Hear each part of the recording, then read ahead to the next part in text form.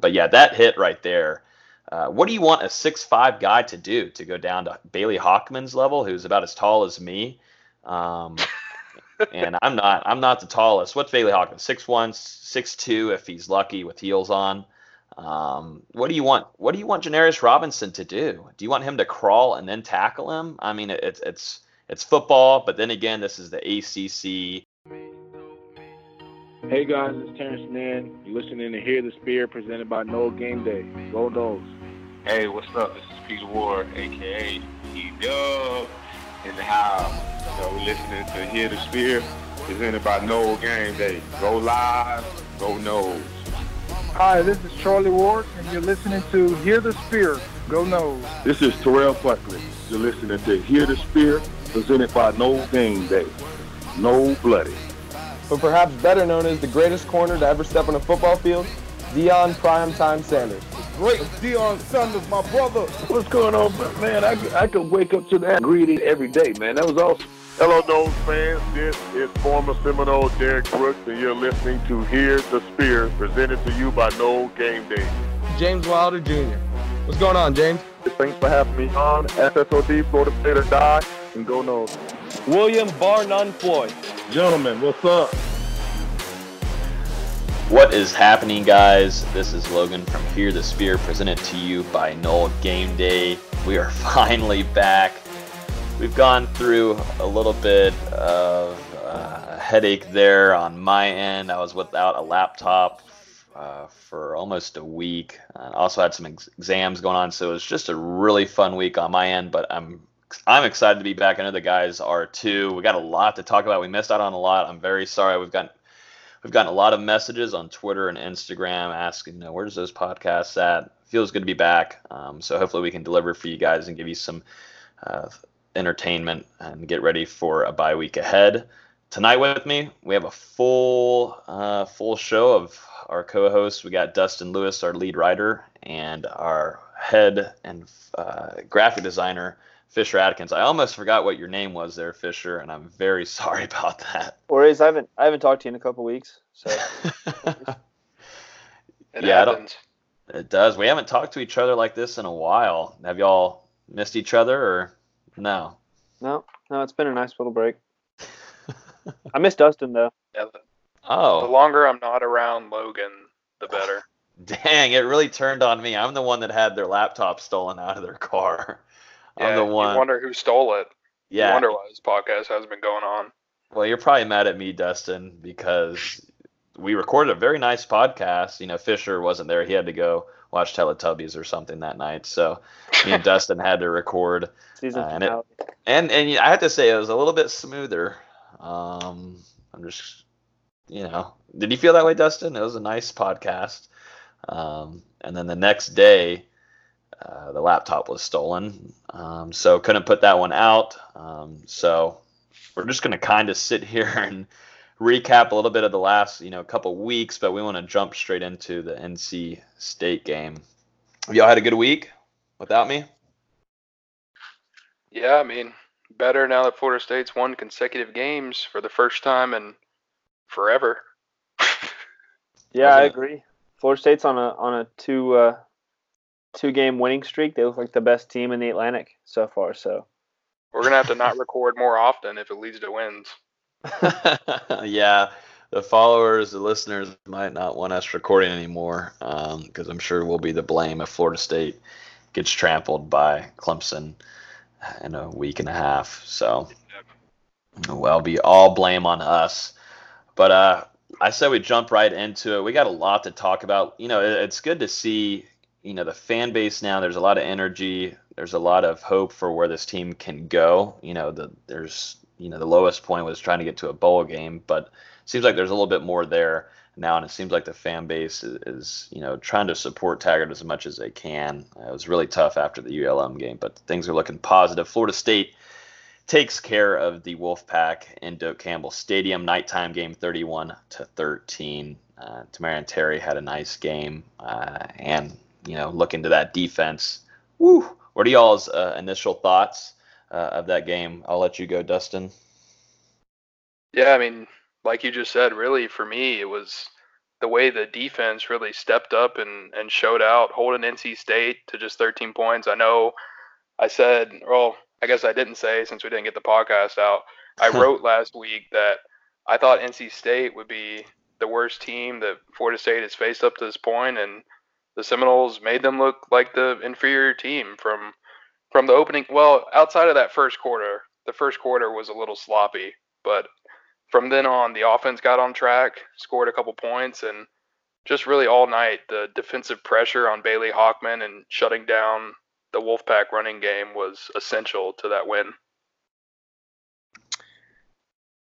Yeah, I would agree. I think what really stood out to me was just the energy and the effort that the team played with as a whole. This is one of the best defensive performances. This is one of the better defensive performances that we've seen from the Noles in quite some time. And we were kind of talking before the podcast. You know, they held the Wolfpack to 13 points and even had a really nice hustle play at the end there by Amari Gaynor. It was really a pride play because the game was essentially over at that point when NC State was running into the end zone and Amari Gaynor comes and punches the ball out and they pick it up. And so that was kind of the epitome of the game on Saturday night was playing for pride and defending home turf, which was great to see. And we were talking before, and Florida State probably dropped about, Dustin, you said you tracked it, probably dropped about 8 picks that they could have had. So you imagine if Florida State even gets 2 or 3 of those, and it's that much better. So I'm just really impressed with the effort that they played with. Mm-hmm. Yeah, I was watching from the stands, and about eight balls got onto some FSU defenders' hands and weren't able to come down with any of them. I want to say Cyrus Fagan dropped at least 3, but I mean overall he still had a great game. But pulling a couple of those picks. Go ahead. Yeah. No, I was gonna ask, did you see Cyrus Fagan's reaction at post game when he was asked about dropping picks? Yeah. Started push-ups. He looked really frustrated by it. You can tell that frustrates all of them, and it just affirms why they played DB, I guess. But he was saying he told his teammates, he goes, if you drop a pick in practice, just start running. So these guys know, that's a big deal, and they got to start making some plays when they're given to them. Absolutely. I mean, Bailey Hawkman was doing everything he could to get one of his former teammates a pick on Saturday night. Unfortunate. By the way, just excited to see Bailey Hawkman. Wish him all the best. And Hawkman high, baby. Looked like it worked out better for one of the parties when he decided to depart FSU. Poor guy. Yeah, no, that was a welcome to Doak Campbell Stadium at night. And Leavitt, I keep on saying Hornibrook, but Harlan Barnett kind of and Leavitt's there, but that defense came to play. It was nice to see the crowd. Had to be close to what'd they say, 66,000, something like that. Right around 66, 65,000. Yeah, it looked good on TV. Yeah, no, it was a pretty packed crowd. Like in person. Yeah, no, it was. There was a lot of energy there too. I think this team and this fan base and the crowd always does better if Florida State defense is playing well. Those sacks, those big hits, that's what Florida State's known for, destroying the offensive player, destroying the quarterback, annihilating the wide receiver in midfield. That's how you get that crowd woken up in Tallahassee. And it's starting to trend that way, and I'm sure we'll get talking about it in a little bit. But yeah, Bailey Hawkman played for NC State. Didn't work out so well for him. Hornibrook had a pretty nice game. He went 29 of 40 and had 316 yards, 3 touchdowns. Still have some problems there, and we'll get to it. In the quarterback situation into the bye week, and also, of course, we'll touch on a little bit of the Clemson game in 2 weeks. But he kind of had some problems there. Allowing sacks kind of come to him or run to them, and we'll get into that in a minute. Cam Akers is your leading rusher again. If you want, I'll let you talk in a second. Can you just don't interrupt me? I know you're mad that the Bengals aren't beating my Steelers right now because you put money on it. Let's not talk about my gambling addiction. Yeah. Richard Barnes, who does our betting articles, probably screwed Dustin. Drew me in. Yeah, exactly. Dustin, we probably do need to talk about it after we finish recording, buddy. Yeah. We'll save the conversation for time. Yeah, it's about time. With a great idea, Fisher. We'll sit down and talk with him. I've lost $40. I really need a big intervention right now. You really do. Cam Akers, of course, is your leading rusher. It kind of started off slow for him, but it got cooking for him. I don't think Florida State had any rushing yards or much of any going into the second half, if I'm correct. I was at the game, and I think on the video board it was showing that he didn't have much of anything, or the offense as a whole rushing-wise. But he went for 17 carries, 83 yards. That changed real quick, and a touchdown. Your leading receiver, which is pretty interesting. I called this on podcast I was on with the Big Three roll-up on their panel. I was very high on Ontario Wilson. We've heard good things about him during the spring, following into the fall practice, but he's kind of shown out. He went for only 4 receptions, but 91 yards and a big touchdown for the Noles. What are your takeaways, you guys, from Hornibrook, and kind of dropping down to Akers and Wilson for their nice nights for the Noles? Yeah, I mean, first thing about Hornibrook, he really played a great game. I mean, finished with a career high 316 passing yards. He's never eclipsed that mark before in his career. Also threw 3 touchdowns, didn't turn the ball over. But I've got to say, Florida State got sacked 8 times.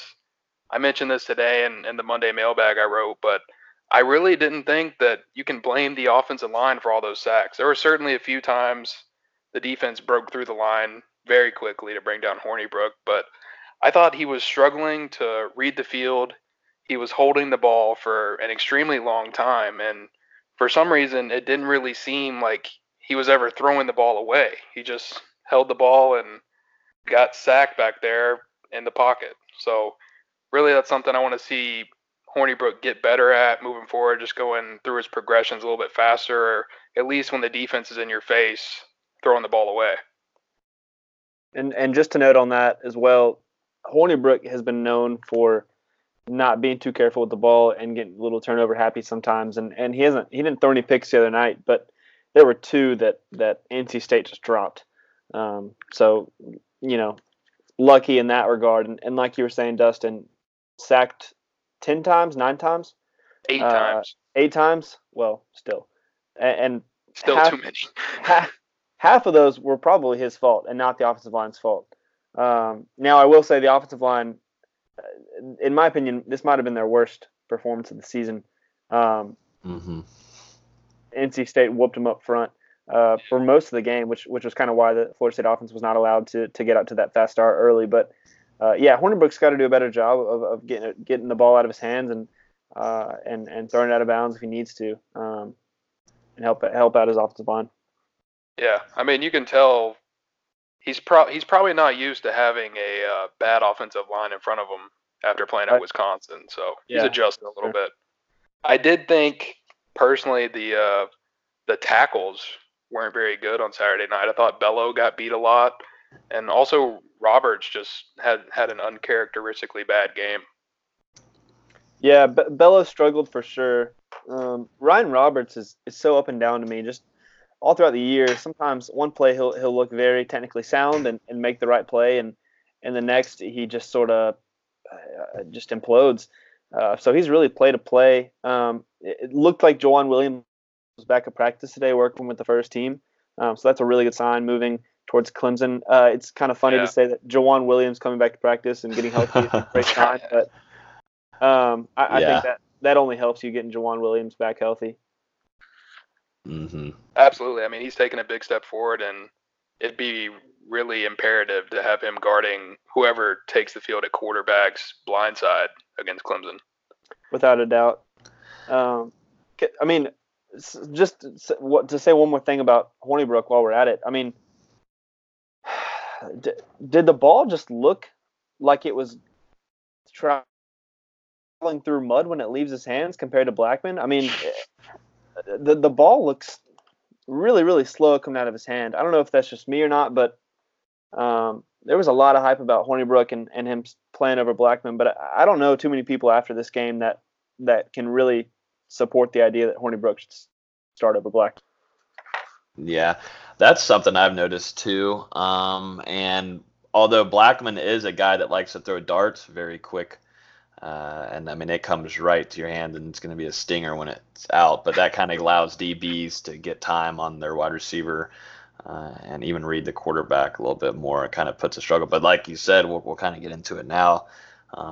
Moving forward, did this game kind of solidify that Hornibrook should be the starter over Blackman, or do you feel like it's the reverse where, all right, Blackman, give him more extra time. He'll be fully healthy as expected as long as it seemed like Taggart did say after the press conference, he did tweak his knee on Friday, the day before the game. So that's why they kind of just decided to go with Hornibrook and felt a little bit safer there. But I did see on my hand, I was there at the game, and I did see Blackman there on the sideline kind of walking fine. And I actually saw him after the game jogging perfectly fine off the field into the tunnel. So I think healthy-wise, Blackman should be fine. But did this start, does this kind of tell you, what, Florida State's got to stick with Blackman, this is their starter? Or is it like, okay, Hornibrook, he had a decent game, and they've won the last two games with them. Should they keep him in there going to Clemson and Death Valley? Yeah, I don't really think there's any question. If Blackman is healthy enough to play the game against Clemson, he's got to be the starter. I mean, he moves better in the pocket. He's got the stronger arm, like we've already talked about. He knows the offense like the back of his hand. And, I mean, he's earned the respect from his teammates. They fight for him.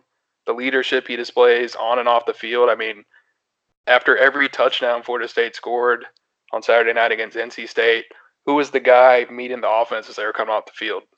James Blackman. I mean, he's just the quintessential teammate you want. And regardless of how Hornibrook played on Saturday, which it was a subpar performance, he went 29 out of 40 for 316 yards and 3 touchdowns. But any way you want to put it, it was a subpar performance. Blackman has got to be your starter if he's healthy. Yeah, I don't think there's any question. I think, again, I mean, I don't want to say Hornibrook played bad, because I don't think he did. But I would imagine Blackman just gives you a better chance to win, especially against a team like Clemson. I think Blackman really just has a much higher ceiling in terms of what this offense is able to do underneath Blackman, just with his arm strength, the way he throws deep balls, the way that the ball comes out of his hands so quickly, his versatility using his legs. Hornibrook is not nearly as fast or quick as Blackman. And so James Blackman gives you a much better chance to win just on the field. And then off the field, I think it's clear that this team just has way more confidence in Blackman. And I mean, rightfully so, as Hornibrook's only been there, 3 months, if that. So, yeah, Blackman's your guy. And I think Hornibrook is at times a nice change of pace. I like the way they kind of used him against Louisville, putting him in every other drive or so, and kind of just giving the defense a different look, because I think he has some things that Blackman doesn't do as well, as far as, touch passes. And I think Hornibrook might read the field a little bit better, just as far as IQ maybe goes. But Blackman definitely gives you the better chance to score more points. Yeah, and I honestly think one of the bigger factors is that offensive line, because James Blackman, he's just better at getting away from pressure, eluding defenders, and even throwing the ball away. He does a great job of getting rid of it if there's nothing there. Blackman's been sacked 11 times in 3.5 games. He got injured against Louisville. Hornibrook has been sacked 8 times in, 6 quarters? Not even a playing time. Exactly. He didn't get brought down against Louisville, but, I mean, like we've talked about, all 8 came against NC State. Yeah, and credit to NC State. I think they have a good defensive front, but that's no coincidence. Yeah, and I think they kind of they watched their film, and they know what Hornibrook brings to the table. They were sending guys because they know, Hornibrook really doesn't look deep as much. It's not how Blackman, where he can stretch the field, which, we can talk about, where he can play a big factor better than Hornibrook when they face Clemson. Blackman can stretch that field. They were sending it, you could tell early on, and that's how they did so well early in that game, was NC State sending it quickly on Hornibrook because he kind of hesitates and he doesn't want to read past the linebacker group. And that's how they were able to get some success on bringing him down and causing trouble for him passing-wise.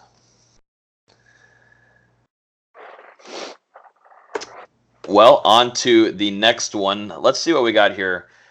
What is y'all's biggest area of growth the last 2 weeks for Florida State? I'm going to give you a cop-out answer. It's got to be the defense. I mean, the defense. Yeah, I mean, seriously. Defense turned up against Louisville. Obviously, that was the game Marvin Wilson had just a dominant performance en route to FSU, totaling 6 sacks against the Cardinals. Defense was instrumental in the fourth quarter of that comeback victory, and they continue that momentum into this week against NC State, holding the Wolfpack to just 13 points, something the defense didn't do last year. The Florida State defense hasn't held a team to 13 points or less since 2017, which is honestly pretty wild. These last 2 weeks, it's been imperative to see the defense start to have a little bit of success and just begin to build that confidence. Yeah, without a doubt, just the defensive effort that we've seen really I think ever since the UVA game, I think they've kind of turned that corner as far as effort goes, as far as assignment goes.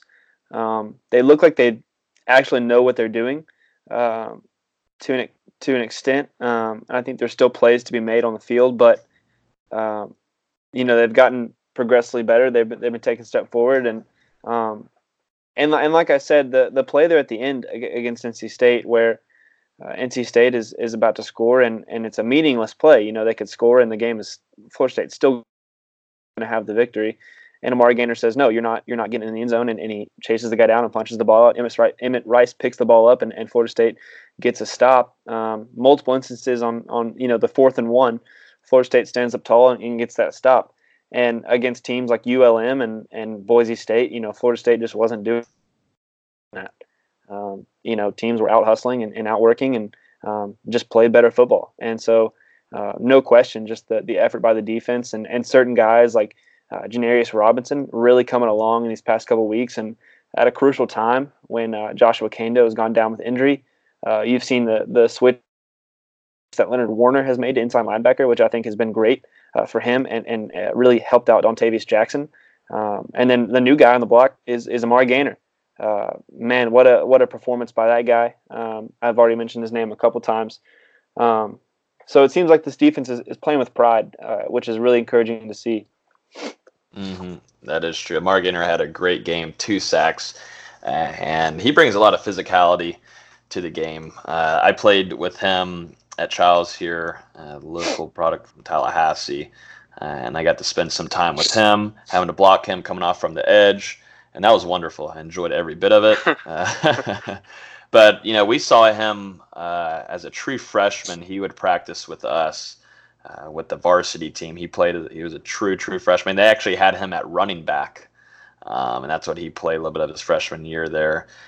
But he quickly kind of got changed over to the defensive side, linebacker, and then dropped down to weak side defensive end. And the one thing about him is he might look that kind of slimish, little Telvin Smith, that slim body, still, got some filling out to do, but he's extremely physical. And Florida State can really utilize him to get off those slow linemen at the end of games, to go off from the side and get to the quarterback quickly. And it seems like either Barnett and Levitt are starting to figure that out, and it's working out well for Florida State's defense. But that tackle there was beautiful, and that only keeps the crowd hype and makes it feel a little bit better about that win when they leave on Saturday night. Obviously, go ahead. Obviously, Logan and I have a little bit of a soft spot for Amari, considering we got to film his commitment video for No Game Day a few years back. We did take care of that, recruiting that commitment video, which was pretty cool. Pretty cool. But yeah, great game by him. Young guy. Still, there's a lot of he's still got growing to do, and he's only going to get a little bit bigger. But I'm just trying to note on, he can look that slim, but he's extremely physical. He's one of our most extreme physical guys on our team in high school, and he's bringing it to the table here. And it's good to see a Tallahassee product really show out like that. It's great, and it's nice to have Absolutely. it. Yeah, it's really nice. So definitely from my school. And he was really primed to make an impact last year as a true freshman, but a fractured foot kind of derailed that during fall camp.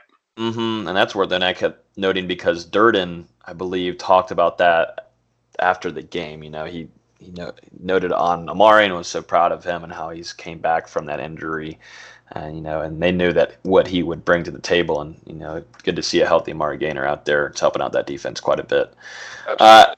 Let's get to the what stood out to you guys, good and bad, with the win over NC State. Any we kind of talked about a lot of the good ones, but do you have any faults that you still see with Florida State on either offense, defense, coaching wise, player wise, that you can think of? Really, this game, the worst thing I saw out of Florida State was the performance of that offensive line, because we've talked about the 8 sacks, but Florida State also really couldn't run the ball. I mean, even if you take away Hornibrook's yards that he lost for being sacked, Florida State only finished with 95 yards on 32 carries. With that added in, they finished with 32 carries for 53 yards. Hornibrook had negative 40 in lost sack yardage. So the offensive line going into a bye week, they've really got to work on some stuff before they head into Death Valley against really an elite Clemson defense. I mean, it's going to be a dogfight for this offensive line against the Clemson Tigers. They're going to need to have their best performance in a couple years. Yeah. One of the biggest things that kind of negatively stuck out to me, I know we've talked a lot about positives, is penalties. FSU had 13 penalties for 99 yards. And that worked out against NC State, but that was NC State. Against Clemson, that's a different story. So they've really got to shore up on those penalties, and Taggart kind of said some of those were aggression penalties, and he's not necessarily going to punish guys for going hard. Things happen. We looked at the Janarius Robinson getting flagged for targeting. And that was a play. It was just an effort play by Janarius Robinson, and it's clear that there was no intent to draw a targeting foul. So there's stuff like that where you can't blame them for essentially making a hustle play, but there are still some things that you can control. So that was really what jumped out to me, was just the penalties, just sort of a reoccurring issue. And then the running game. Cam Akers only had 17 carries, finished with 83 yards. Kalen Laybourne only 3 carries. Cam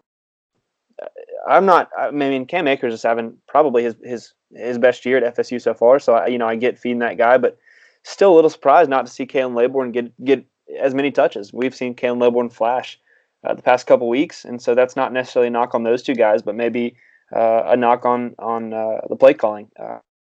I think you want to give both of those guys more at-bats, more chances to run the ball, because when they do run the ball, they're special. And I think Kalen Laybourne has shown his ability to do that. So only 3 carries on the day for Kalen Laybourne is a little surprising, although he did have a nice catch. Let's see, he had two receptions for 6 yards, which was good to see. They're using his versatility and lining him up in the slot. So that kind of stuck out to me. And then the other one was just the drop picks. That's been an issue seemingly all year, but especially reared its head on Saturday, dropping eight picks. That's a big deal. That's a big deal, and especially playing a team like Clemson. Oh, dang it! Every time. Fisher's watching highlights. Hold on. Every time I'm on ESPN, it plays an ad. That's all right. That's all right. You're invested. We understand. I thought that was Logan's Steelers game. I was about to freak out on him. No, every time it plays an ad, it drives me insane. I don't know how to turn it off. Because if I mute it and y'all are muted. Yeah, it's all right. We won't get onto it. It's only we're like 18 weeks into this. You've got on at least 15 podcasts. No worries, Fisher. Don't worry about it. It's okay. Well, continue on. They learn slower in Mississippi. Y'all gotta quit with the Mississippi State jokes. All right, continue. You're going off. What's happening? Oh no! Doesn't know how to mute the tab yet. I did. I pressed mute. It doesn't work. Well, some of us have headphones we use, and that usually works. Whatever. We'll let you have your time, sunshine. Nope, I'm done. We got a rage quitter. I don't even remember where you ended at. You know what? One thing though that I'm seeing that is helping the team though overall is, there's penalties and sometimes there's silly ones, but there's absolutely some that are just stupid to make, and they're usually personal fouls or hits that don't need to be taken. That's something that I've noticed at Florida State. They're getting smarter and not putting themselves in those kind of situations. I feel like in the last couple of weeks, that's helping them a big time. It helps with their momentum going throughout the game. And it seems like whatever Taggart's doing behind the scenes, I don't know if they're doing stadiums, they're doing down and backs, bear crawls, elbows and toes. It's working. And that kind of goes to a little bit of like a guy that I think on my side and personally, Levante Taylor has had a pretty nice couple of weeks ever since the Virginia game. He had to sit out during the ULM game. He was fully dressed, no helmet. It was pretty evident that Taggart was sitting him on the sideline. But I've thought that he's had a pretty nice season after his first week. And whatever Taggart's done, sat down and talked with him, and they fixed whatever was going on behind the scenes. In my opinion, I think it was stuff mentally. I don't think it was too much of play. Maybe there was some missed assignments during the first week, but I think this was more of a behind-the-scenes thing that happened in the locker room where he had to sit out the next week. But it's kind of switched around. That kind of goes with him and DJ Matthews. Whatever Taggart's doing, it's working. I know there's been a lot of scrutiny on Taggart, that there's not been enough discipline, and there might have not been earlier because Taggart tries to be closer with his team. You can tell that he has an extremely close bond with these players, and it's only his second year with the program, but he has such a great bond with these players. But he's able to sit down with DJ Matthews, where there were some rumors and some talk and stuff that I've heard that he was wanting to transfer before the season even started. And now he's back after sitting out a week and not going with the team to Virginia. And he's having a pretty nice, he's back on the field and he's making some plays. And that goes the same with Levante Taylor. But whatever the discipline and whatever Taggart's bringing is helping this team. And it's also helping not cause them to put themselves in terrible situations with stupid penalties, which has been going on lately. And Dontavius Jackson has been pretty solid and had a solid game on Saturday, and it seems like whatever is going on there is working out well too. Yeah, I mean, honestly, I thought the result of the penalties was really the Florida State defense just wanted to kill Bailey Hockman. They were out to take his life. In the second half alone, Florida State had 3 personal fouls and 1 roughing the passer. 2 of those personal fouls came in the fourth quarter. Obviously, one was the Janarius Robinson targeting ejection, but I don't know what it is about that Florida State defense on Saturday night. They were out for Hockman's head. I mean, every play, Hockman was just getting up off the ground, and by the fourth quarter, he was limping around, and they even took him out and put in their third-string quarterback. So they wanted to kill him. Jeez, that sounds wow. Jeez. Can we even say anything? Assault charges? Yeah. Corey Durden. Should we just get to it? Let's just get to it. Janarius Robinson, that was pretty much the big clip of the game. That's Florida State defense. I'm so tired of people out there on Twitter saying, crown of the helmet, that's really the rules and all that. I'm sorry. I'm sorry. This is Florida State football. It's football in general, but this is Florida State football. You should be used to seeing your opposing guys, definitely the quarterback, get absolutely annihilated and like killed, like Dustin said. That's what fans love to see. That's what this program likes to see. That's what Taggart talked about before even coming to Florida State. You're talking about guys like Derek Brooks that comes in and absolutely obliterates people midfield. Nigel Bradham. This is what fired, I think, the defense as a whole. Having a successful defense for Florida State plays, of course, football-wise and the whole range of things plays huge. But for momentum-wise and getting the if you're at home, getting the crowd wild, but also getting that team on the sideline juiced up, ready to get in, and have their chance to get on the plays and just wreck somebody. That's what Florida State's defense is. It's what it's supposed to be. LaMarcus Joyner, who's probably the hardest hitting for how small he is, was one of the hardest hitting guys on defense. And that just kind of set the tone for how the game was going to be played for the rest of how many minutes there were. You know what I'm saying? And of course you got Telvin Smith, Nick Moody, like I said, Nigel Bradham. That just sets the tone for this team. But yeah, that hit right there. What do you want a 6'5" guy to do, to go down to Bailey Hockman's level, who's about as tall as me? And I'm not the tallest. What's Bailey Hockman? 6'1", 6'2", if he's lucky with heels on. What do you want Janarius Robinson to do? Do you want him to crawl and then tackle him? I mean, it's football, but then again, this is the ACC. They're not going to allow them to appeal that. Taggart can't appeal it or whatever, but I wish Taggart would have said something after the game, because that was atrocious. Dustin, you also played football too, Fisher. So that chest, those pads that you put on your chest, that is probably one of the most safest places to have a hit happen to you. You're guarded well right there along with your shoulder pads, but where do you want Janarius Robinson to go and hit him? Do you want him to go for his legs and just like really, really hurt him, probably ruin his friggin' career, smashing him in between Durden? Get out of here. Let the guys hit. This is friggin' football.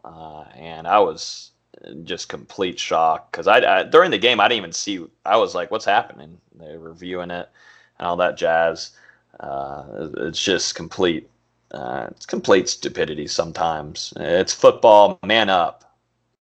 So I'm sitting here looking at the screenshot someone tweeted earlier today of the moment of impact where Janarius Robinson hits Bailey Hockman, and first of all, there's no helmet-to-helmet contact, none whatsoever. When I was in high school learning how to play football, I was taught to put your face mask in their armpit when you're tackling them, and that's exactly. I don't know if that's how other people learn, but that's how I learned. That's how I learned to tackle. Is you put your face mask in their chest, in their armpit. And then grab cloth, wrap up, take to the ground. That's exactly what's happening right here. And like you said, Logan, I mean, what are these guys supposed to do? I mean, do you take out his knees, tear his ACL? Like, Are you supposed to just grab him with your hands and throw him down? Like, no. You got to allow these guys to play football. And like I said, there's no helmet-to-helmet contact, and it's just crazy. And we've seen guys just in the past, the rule is so unclear. I remember reading recently an interview that someone did with Grant Delpit from LSU, the safety there, and they asked him about targeting and his thoughts on it, and he said, honestly, I don't know the rule. I don't know what is targeting and what's not, and that's it's certainly frustrating, because now you're losing Janarius Robinson, your best edge rusher for the first half of the Clemson game, and you just can't afford that, and so it's really unfortunate, and just a real bummer.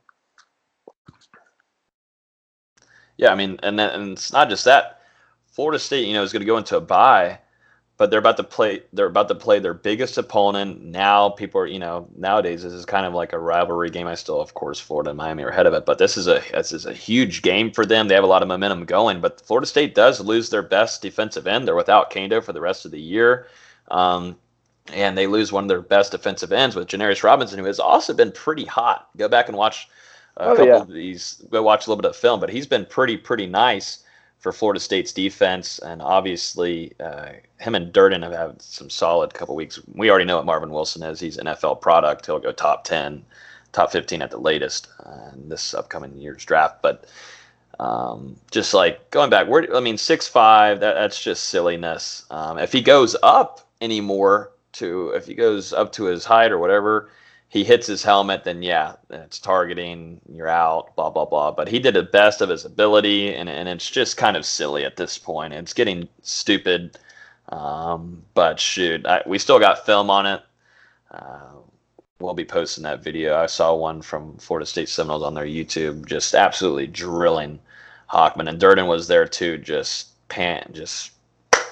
peanut butter and jelly right there. Easy money. But like you said before, Dustin, before our meeting for recording, Durden has been pretty nice. I like the energy that he brings to this defense. I think that's what has been kind of missing, kind of a little bit of some nastiness, some Florida State nastiness. Things you better be smart with it, but bring some nastiness in there and wreck. And that's kind of what we saw against the Boise State game. There was the defensive play, and at least the defensive line was there to absolutely wreak havoc. And I think that's something Corey Durden's been doing the last couple of weeks. Well, actually, the entire season. Yeah, I agree with you. I mean, he's kind of hidden a little bit, playing alongside an NFL draft prospect and Marvin Wilson. But in his own right, Corey Durden has been very solid this season, along with Robert Cooper. I mean, that big three-man defensive front was something that we talked about coming into the season. We thought Florida State would have a lot of success with those three guys manning the middle. And really, the first couple weeks they didn't. But now everything's kind of starting to click into gear, and, it's just going. They're in a rhythm at the moment, and they've got to continue that against Clemson. Mm-hmm. That is true.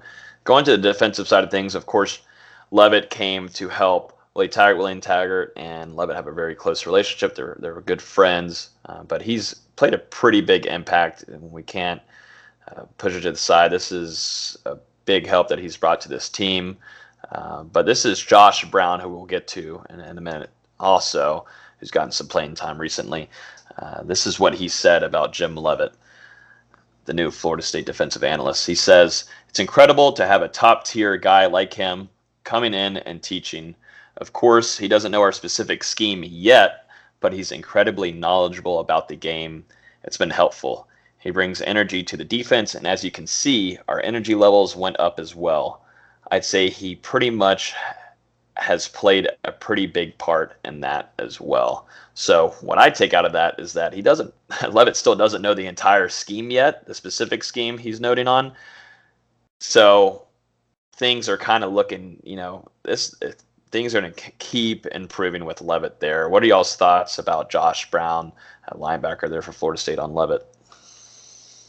Yeah, I agree with him. Obviously, Leavitt joined Florida State a couple weeks into the season, so he hasn't been here since the very beginning of fall camp when Florida State installed a lot of their defensive packages. And, he's really just picking up everything on the fly, joining a college football team mid-season. I mean, I can't imagine how tough that must be, even for an analyst, to join a team 3 weeks into the season and, just have to get on the ground and start running with everything. And since he's joined, Florida State's defense has made a big improvement, and I don't think it's any coincidence. Yeah, I mean, I think when Josh Brown says he doesn't know the specific scheme yet, I think just in terms of maybe how they call things and terminology, but Jim Leavitt is a 3-4 coach. This is the defense that he knows, and I believe he knows it better than Harlan Barnett knows the 3-4. So, from that standpoint, I think he's still learning kind of what Florida State, how they run this defense. But I would say that he has a better handle on how to run it, which is super valuable for this defense. And ever since he's been hired, right before the UVA game, this defense has been trending upwards. And I think that's any coincidence. And what he says too is just the energy that Leavitt brings. I mean, what was it after the Louisville game? That video of Leavitt dancing in the middle of the circle. I mean, how often does a defensive analyst that's been with the team for less than 2 weeks start dancing in the middle of the circle after a big win at home? I mean, that's so uncharacteristic for a defensive analyst, but I guess not for Jim Leavitt. And just an incredible hire by Taggart to go and get that guy, and I think he's only helped this defense and helped these guys and brought a lot of excitement as well. Yeah, no, I agree that you got to give some props here to Willie Taggart. This is a move that really needed to be made, and he did it.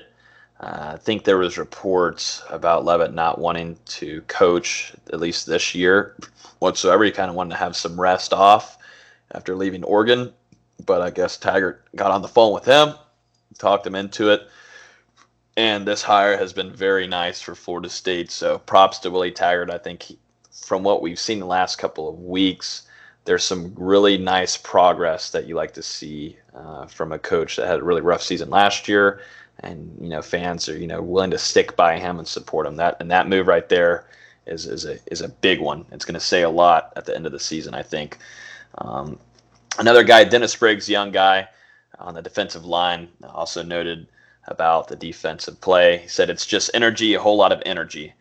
Talking about Leavitt, he's been really great so far. The past couple of weeks, it's always been energy, just telling us to move around and not really have no lackadaisical stuff. Just continue to bring a lot of energy each day.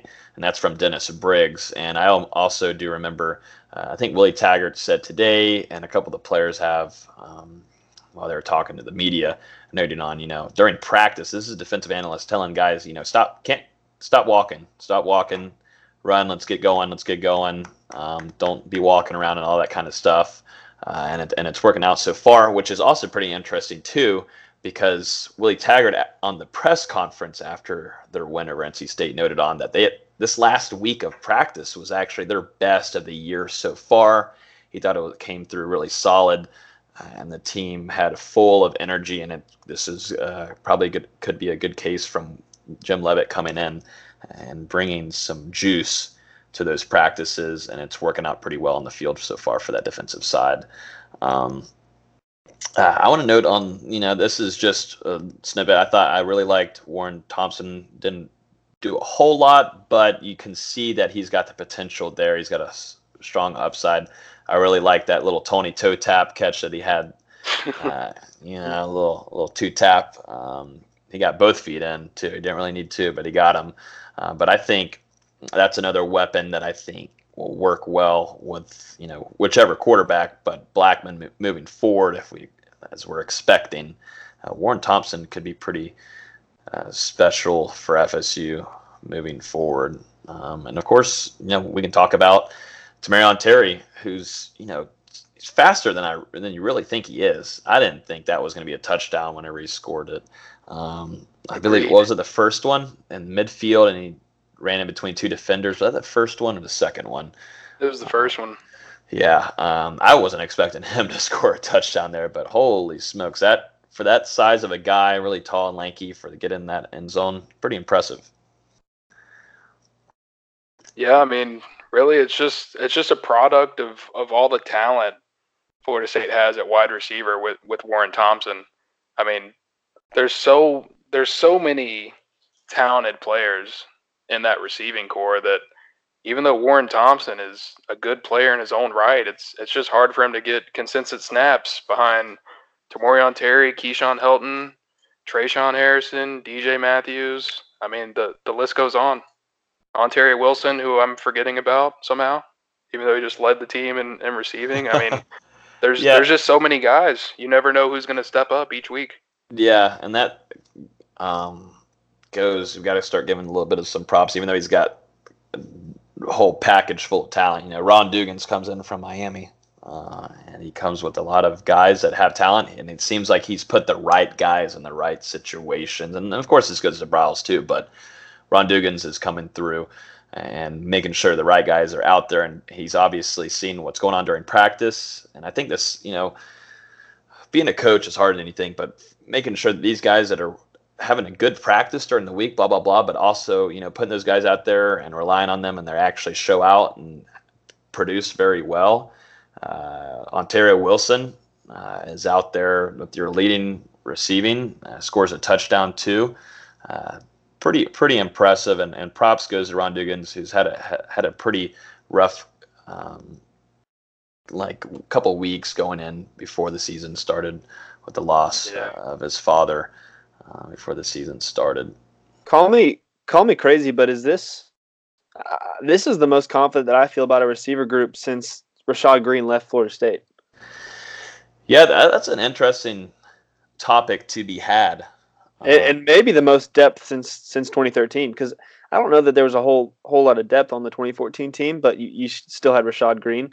But just from a point of view, I mean, so many guys to go to, like y'all mentioned, Helton, Wilson, Terry, Thompson, Matthews, Gavin. I'm probably missing a couple as well.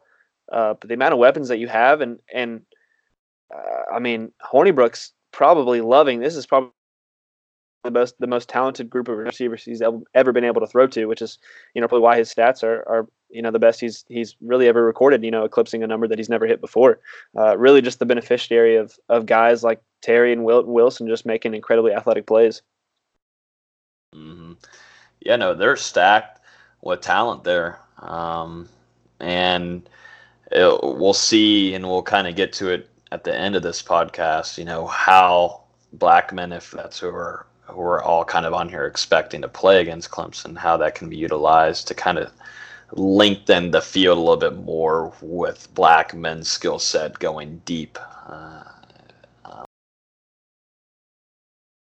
Season. I think after the Virginia game, we recorded a podcast and we really gave Ricky some high praise for his start to the season. Aguayo started the season 3 for 3, knocked in a 53-yard field goal against Virginia that really no one thought he had a shot at. And from there, we kind of thought Ricky's troubles had kind of faded as he entered his senior year, and instead it all came rearing back against Louisville when Aguayo missed 3 kicks, 2 of them by such a wide margin that it was really ugly to see from a college kicker. And he follows it up by coming to the game against NC State and missing another chip shot. He did go 1 for 2 in the game against NC State, thankfully. And to top it all off, for the final 2 extra points of the game, Aguayo was benched for walk-on kicker Parker Grothaus, who has taken over the kickoff duties ever since Logan Tyler's demotion from his DUI. Yeah, Dustin hit it pretty well. So yeah. Ricky's putting them in a tough situation. I mean, of course, it wasn't that meaningful maybe for this game against NC State, but Louisville for sure. I mean, he's putting them in tough situations, and it seems like it's definitely mental. Like if it goes with his brother with Roberto, it's all mental. We've seen how well they can play, but I mean, now what you were probably about to allude to, Dustin, competition wise. Yeah. I'm ready to never see Aguayo on the back of a Florida State uniform again. I want Willie Taggart to slide him to the end of the bench, put Grothaus out there, give Ryan Fitzgerald a few shots. I mean, really anybody. Give Cam Akers a couple kicks. I don't care. I don't care who kicks the ball, as long as it doesn't start with Robert Cooper. Yeah, I was about to say we were big on special teams, and that was during our preview of having Robert Cooper. We were talking about him having the kick return capabilities, but could we see a chance where Robert Cooper comes in and is kicking 45-yard field goals in Death Valley on next Saturday? I mean, he's got a thick enough lower body. The biggest thing for me is I mean, a testament to Ricky Aguayo and his struggles is looking at the Louisville game, missing 3 kicks, leaving 9 points on the board. And it's just a different story if he makes those 3 kicks, because you're looking at going from 35 to 24 to 44 to 24. It's just a different narrative, and it gives you just all the more confidence. So it's really a difference maker. And so they're going to have to find somebody. And I don't know if maybe give Ryan Fitzgerald a couple kicks. We'll see. But they've got to have that on lock for sure. I kind of want to just note on Cam Akers too, not like a crazy stat night for him, but just watching film on him, talk about the whole 180 from him from last year and now. he's so damn smart this season with what he's hitting, the holes he's hitting, being patient, bringing plays outside of his tackles if he knows the inside stuff. He's playing extremely smart, and also he's extremely hard to tackle. I remember watching one play, I believe I tweeted it, but he should have been tackled right off the rip.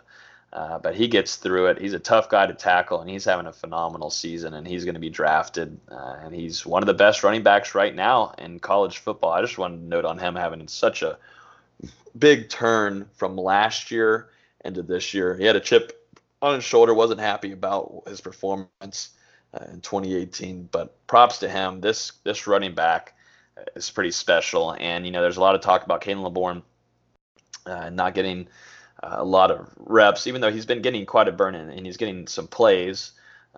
But, they want to have LeBourne out there. I think it's just kind of like the fan base. And even me, I want to see LeBourne out there. I think he's extremely talented. I think he's better right now if they're going to put him in there for pass game situations. But, this is Cam Akers' show this year. As long as he's healthy, keep him in there. He's one of the best running backs right now. And from what I've heard on my end, Kalen LeBourne is kind of set. He's fine with this. He's not going. There's a whole lot of transfer talk. He's not going to be transferring this year. He knows he'll be the number one guy going next year.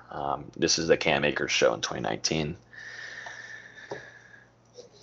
Yeah, and I mean, honestly, I agree with you. Cam Akers, he's gotten the bulk of the carries. Cam Akers has 115 rushing attempts in 5 games. Last year, he had 161 in 12 games. So really, the whole identity of this offense has been to feed Cam and see if it works. And if not, let the quarterback throw a couple to, that receiving core that can pretty much have any guy out there producing. So this is an offense with a lot of talent. It's really just going to have to rely on its offensive line to be capable enough for them to keep being deadly throughout the rest of the season. Any notes on good old Cam Akers there, Fisher Adkins? Y'all kind of already summed it up. Just the 180 that he's made from last year, just looks like a different player with a different mindset. The patience that he has on every single carry is outstanding. Last year, seeing how he pressed and tried to make every big run last year. And this year, he's taken 3 yards if he needs it. And occasionally those 3-yarders turn into 7-8 yards. And then eventually, you see like late in the fourth quarter, he busted the game wide open with that dagger at the end there. But just his vision, his patience, the trust that he has in the offensive line. And I think he's not playing, to pad his stats. He's playing just to move the ball for this offense. And that's clear. And he's just the right mindset. And it goes to show you that if you do it the right way, that you're going to get rewarded. And so Cam Akers is drawing a lot of attention from scouts right now and has established himself as one of the nation's premier running backs. And he's living up to who everyone thought he would be. And it's exactly what Florida State needs. And if Cam Akers is running the ball well, it's going to be tough to stop this offense. Mm-hmm. And he had every right in 2018 to blame his poor performance on that dreadful offensive line. Yeah. Instead, you didn't get any excuses out of Cam. He just went to work this offseason, came back a better and smarter player, and now you're seeing him at his best so far through his college career. Yeah, without a doubt. Hard work and determination pays off. Exactly. And what was the stat from last year? I think he had 2 yards total without being touched last year. Right. So like you said, every right to blame it on the offensive line and just say, I'm doing all that I can. And but Cam Akers is a special kind of guy, and we see a lot of guys.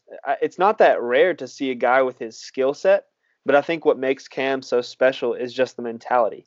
We've seen guys crumb through Florida State. A guy that sticks out in my mind is a guy like Mario Pender. All the talent and all the speed and everything as far as a skill set goes, but not the right mindset. And so, I really don't think that Cam Akers is a generational special athlete. I mean, he's incredibly talented, but just the mindset and the work ethic that he brings, I think, is what really separates him. My head coach in high school, we had a player that played in the U.S. Army All-American game, and so my coach went down to that game and he ate lunch with Cam Akers there when he was playing in the U.S. Army All-American Bowl, and he just came back raving about, it wasn't his speed or strength that impressed him, but just the way that he carried himself, the way he talked, the way that he, just the kind of guy that he is. It just makes him so special, and you're seeing it this year. Mm-hmm. His touchdown on Saturday night came from the 4th and 1, worth noting there, and that was his only touchdown of the night. I still went over 80 yards, and yeah, just talking about him, he's just watched some film on him. It's pretty impressive, the flip that he's had from last year. Some note here on a possible transfer, but transfer in the works from wide receiver DeMarcus Adams. He hasn't seen any playing time from Florida State since its time here. And something that is worth noting, this was first reported from 247 Sports. But yeah, like we talked about earlier, Ron Dugans has a stacked squad of wide receivers. Jordan Young, who was a big recruit coming in, they wanted to make sure he wasn't going to Tennessee. Still hasn't found a lot of playing time from Florida State either. But DeMarcus Adams is has entered the transfer portal and intends on leaving Florida State. We'll see. We'll keep an eye on that. Just wanted to note there. Yeah, I mean, and honestly, it was kind of expected to have at least one of those wide receivers from the 2018 class transfer out, because Florida State signed 5 really good wide receivers in that class. Keyshawn Helton might have been the lowest. I can't remember. He was close, or maybe he was the lowest ranked player in the 2018 class. And I mean, obviously, he's been outstanding in Garnet and Gold thus far. So when you have a recruiting class that's bringing in 5 wide receivers, it's hard to get everyone the touches necessary to keep them happy. Mm-hmm. I want to go over to the pro Noles. We haven't really talked about a lot of the pro Noles this season. There hasn't been a whole lot to talk about, except for Dalvin Cook. We can talk about Dalvin Cook, and I kind of want to get to Jameis Winston too, which is, I like talking. I'm a big NFL guy. I love watching NFL games, even though I'm a Steelers. Even though we just won a pretty impressive game here from my Mason Rudolph, my quarterback of the future. Nice one over the Bengals. Let's talk some Bobby Hart on that Bengals offensive line. Yeah, that's okay. Andy Dalton just got sacked 8 times. Anyways, nice 27-3. I'll take it. My quarterback went 24 of 28. Anyways, so let's start with Jameis Winston. We'll get to Dalvin Cook to finish it off. But Jameis Winston, the last 3 weeks, of course, we saw, he played week 1 against San Francisco. Wasn't that pretty, threw 3 interceptions. But the last 3 weeks, Jameis Winston has looked pretty nice. They should have won that game against the Giants, and they did beat the Panthers. But this was recorded on Monday, so yesterday, put up 55 points, even though the Donovan Suh scored a pick 6 for them. But wow, in LA too, across the friggin' country, Jameis Winston is having a great start to the 2019 campaign. This is money year for him. He is their franchise quarterback, and I think he's kind of just making sure he solidifies that. Over 380 yards the last 2 weeks. He scored threw for 4 touchdowns on Sunday. He had 1 interception, but still, what an impressive game from him. And the last 3 weeks have been pretty solid. And I think, I'm watching First Take talk about him. They gave him a lot of heat to start the season, and they did last year. But props to him. I think he's playing. He's playing so much more smarter, and it's so easy to tell. And with how he's reading the defenses and where he's throwing, if it shouldn't be thrown there, then throw it away. That's all he really needed to fix. Make sure he's not throwing stupid things and not trying too much, And his wide receivers are also helping, and Mike Evans is coming in clutch. Godwin is stupid good for them right now. But yeah, Jameis Winston. I know you're a Bucs kind of fan on the on the underside Fisher, and I know Dustin is a true fan, because Fisher, you're a Titans you're a Titans fan because you lived in Tennessee, but I've watched more Bucks than I've watched. He loves Marcus Mariota. I really don't. I know you've talked a lot of trash about him on here. I really don't love him. Yeah, This is like you said. Oh, you got it. You've already interrupted me. Go ahead. I will say, made a nice little chunk of change on this game. I had Bucks +9. Oh, here we go. Yeah, addict. Easy win.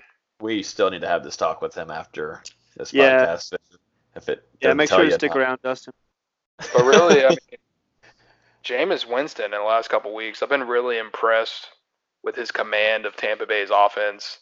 He's beginning to just show signs of taking that leap in the final year of his deal, with finally having a competent offensive coaching staff around him. I mean, you've got Bruce Arians, you've got Byron Leftwich, his offensive coordinator, who's really called some great games this season so far. So it's nice to finally see Jameis Winston, for one, have a defense that holds opponents to under 35 points a game, and for two, to have an offensive staff around him that knows how to draw up the best game plan for Jameis Winston, because I really thought that was something Dirk Cutter failed to do during his time in Tampa Bay. He didn't use Winston to his strengths. So really, I'm happy for Jameis. I hope it improves. I hope Tampa Bay wins the NFC South and gets into the playoffs. And hopefully Jameis ends up being extended in Tampa Bay for the foreseeable future. Yeah, Jameis, we talked a lot about this, I remember, in the offseason, just about how Bruce Arians would have a big impact on Jameis and the Bucs overall, and that certainly is the case, and got to mention Byron Leftwich as well. So this is, like you said, Logan, this is money year. This is year 5, I believe, for Jameis, and so this is the year that's going to kind of, I don't want to say make or break. This is kind of the defining year for Jameis, to see what he's got, and if he really has what it takes to be a franchise quarterback. And so far he's getting the job done, and he needs the Bucs to help him out a little bit more. They just blew that lead against the Giants 2 weeks ago, but bounced back strong and got a win over one of the league's better teams in LA. Chris Godwin, fantasy owners were happy if you started him.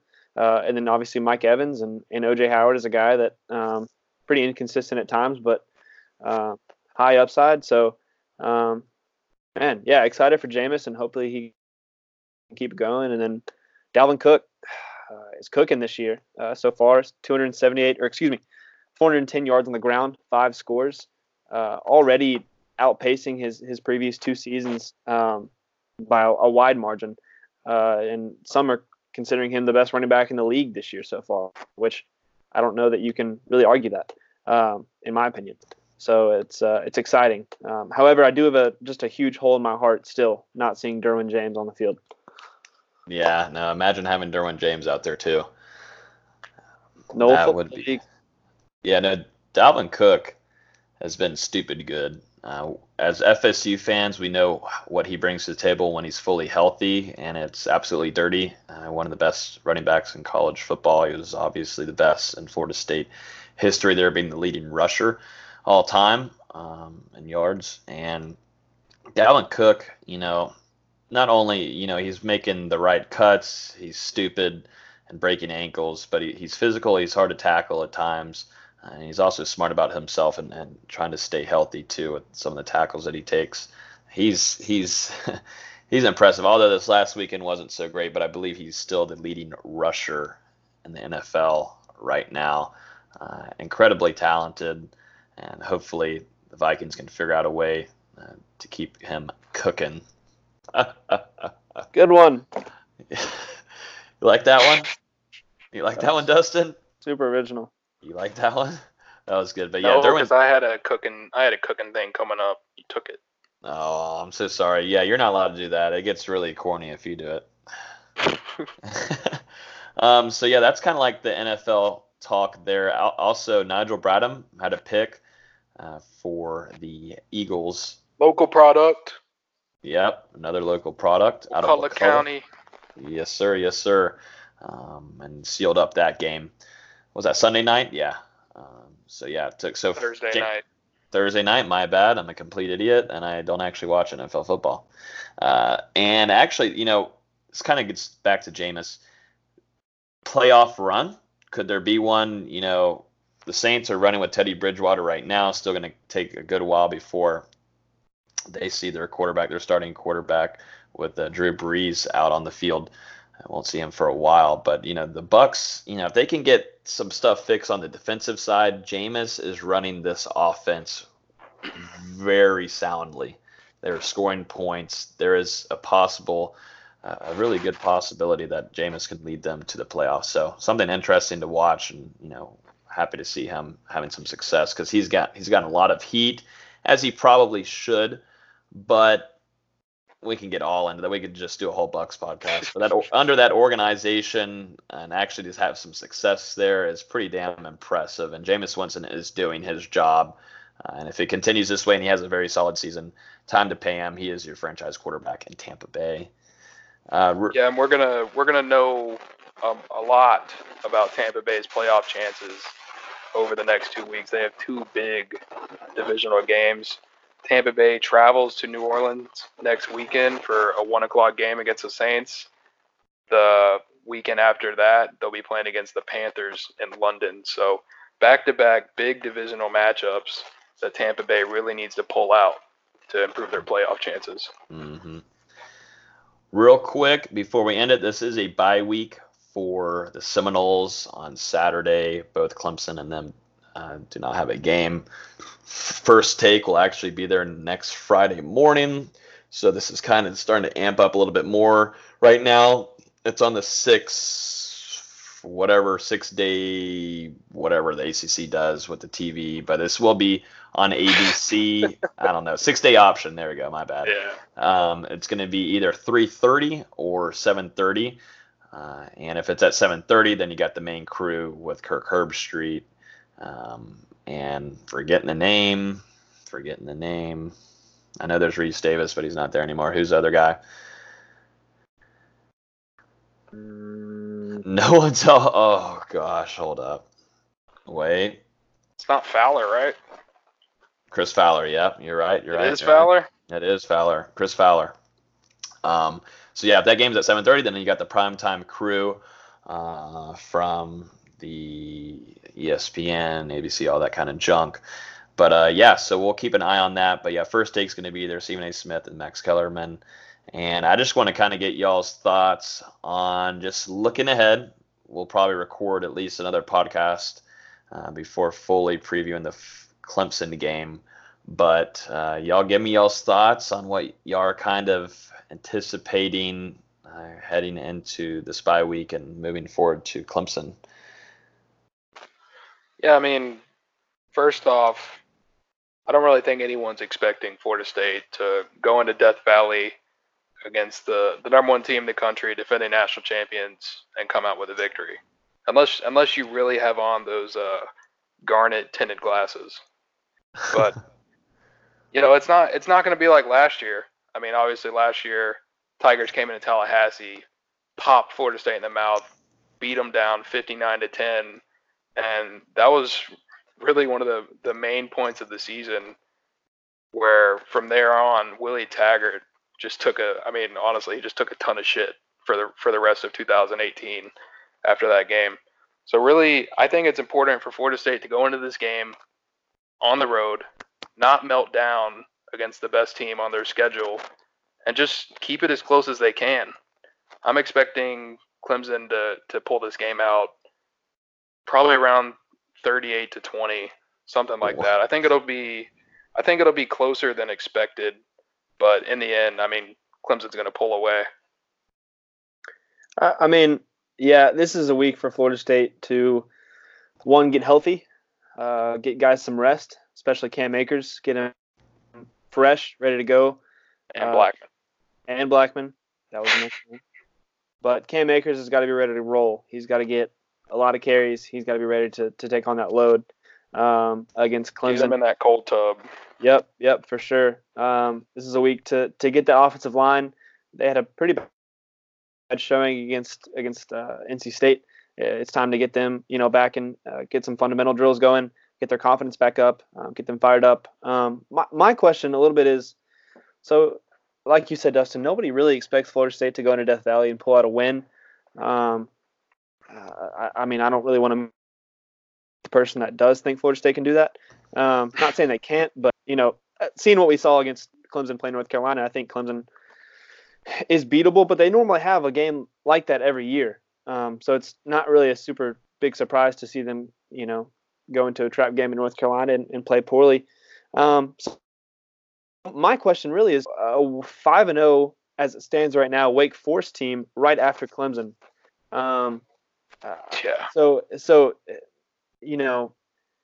maybe table expectations for that Clemson game and don't, waste all of your resources in a game that you're probably going to lose anyway.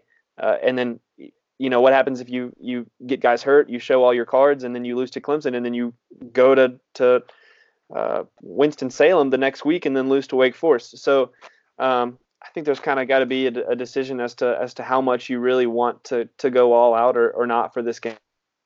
And just looking at what's ahead, because Wake Forest is a definite must-win.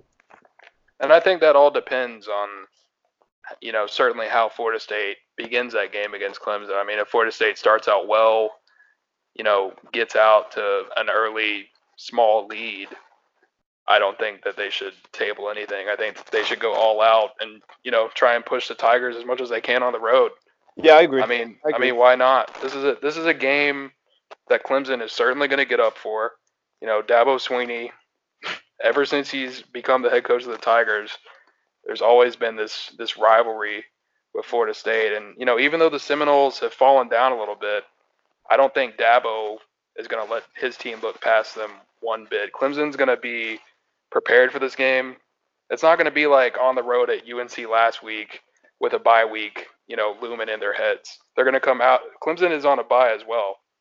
They're going to come out of this week extremely focused on this game against Florida State. Right. Florida State has to do the same. Obviously, that game against Wake Forest is going to be huge for FSU season, considering they're likely going to drop to 3-3 after the game against the Tigers. That back-to-back road game with Wake Forest, who, as you mentioned, is undefeated and ranked to this point, that is going to be a crazy game in North Carolina. Yep.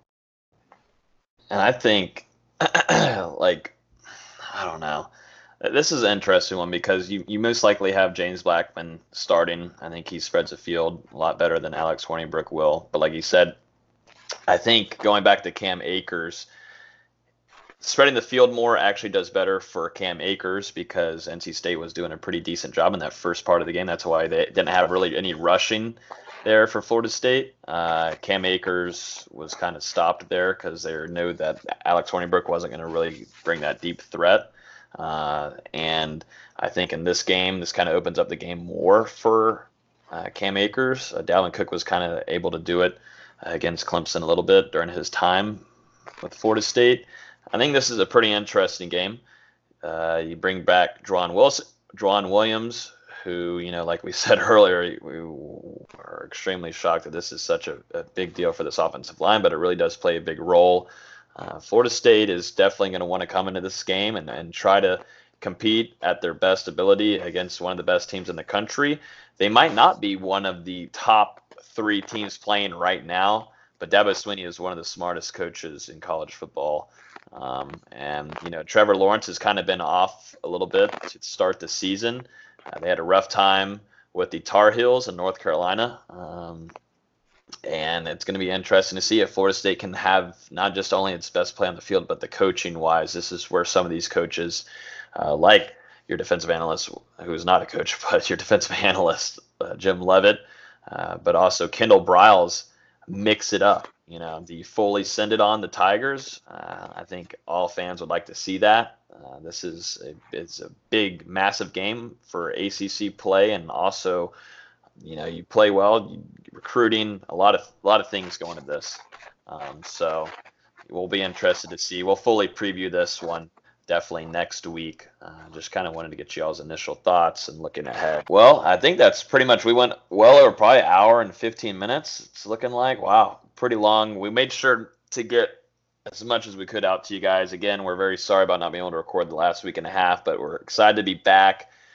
We got a lot to talk about, of course, for Clemson week next week, but we'll probably get on here more and talk about the bye week and some thoughts, so we have more. But yeah, as always, you can find us on iTunes, you can find us on Google Play, you can find us on SoundCloud and Spotify. If you're on iTunes, feel free to rate us 5 stars. It always helps grow the podcasts for other Noles out there wanting to listen. And you can also follow us on Twitter at HearTheSpear. We always appreciate you guys engaging with us. And if you ever want to throw a question to us, we will make sure to answer it here on the podcast for you guys. But yeah, thank you guys so much for listening. Florida State is on a 2-win streak and right now against 2 ACC foes. So yeah, we've got some energy coming out, and we look forward to talking to you guys on the next episode.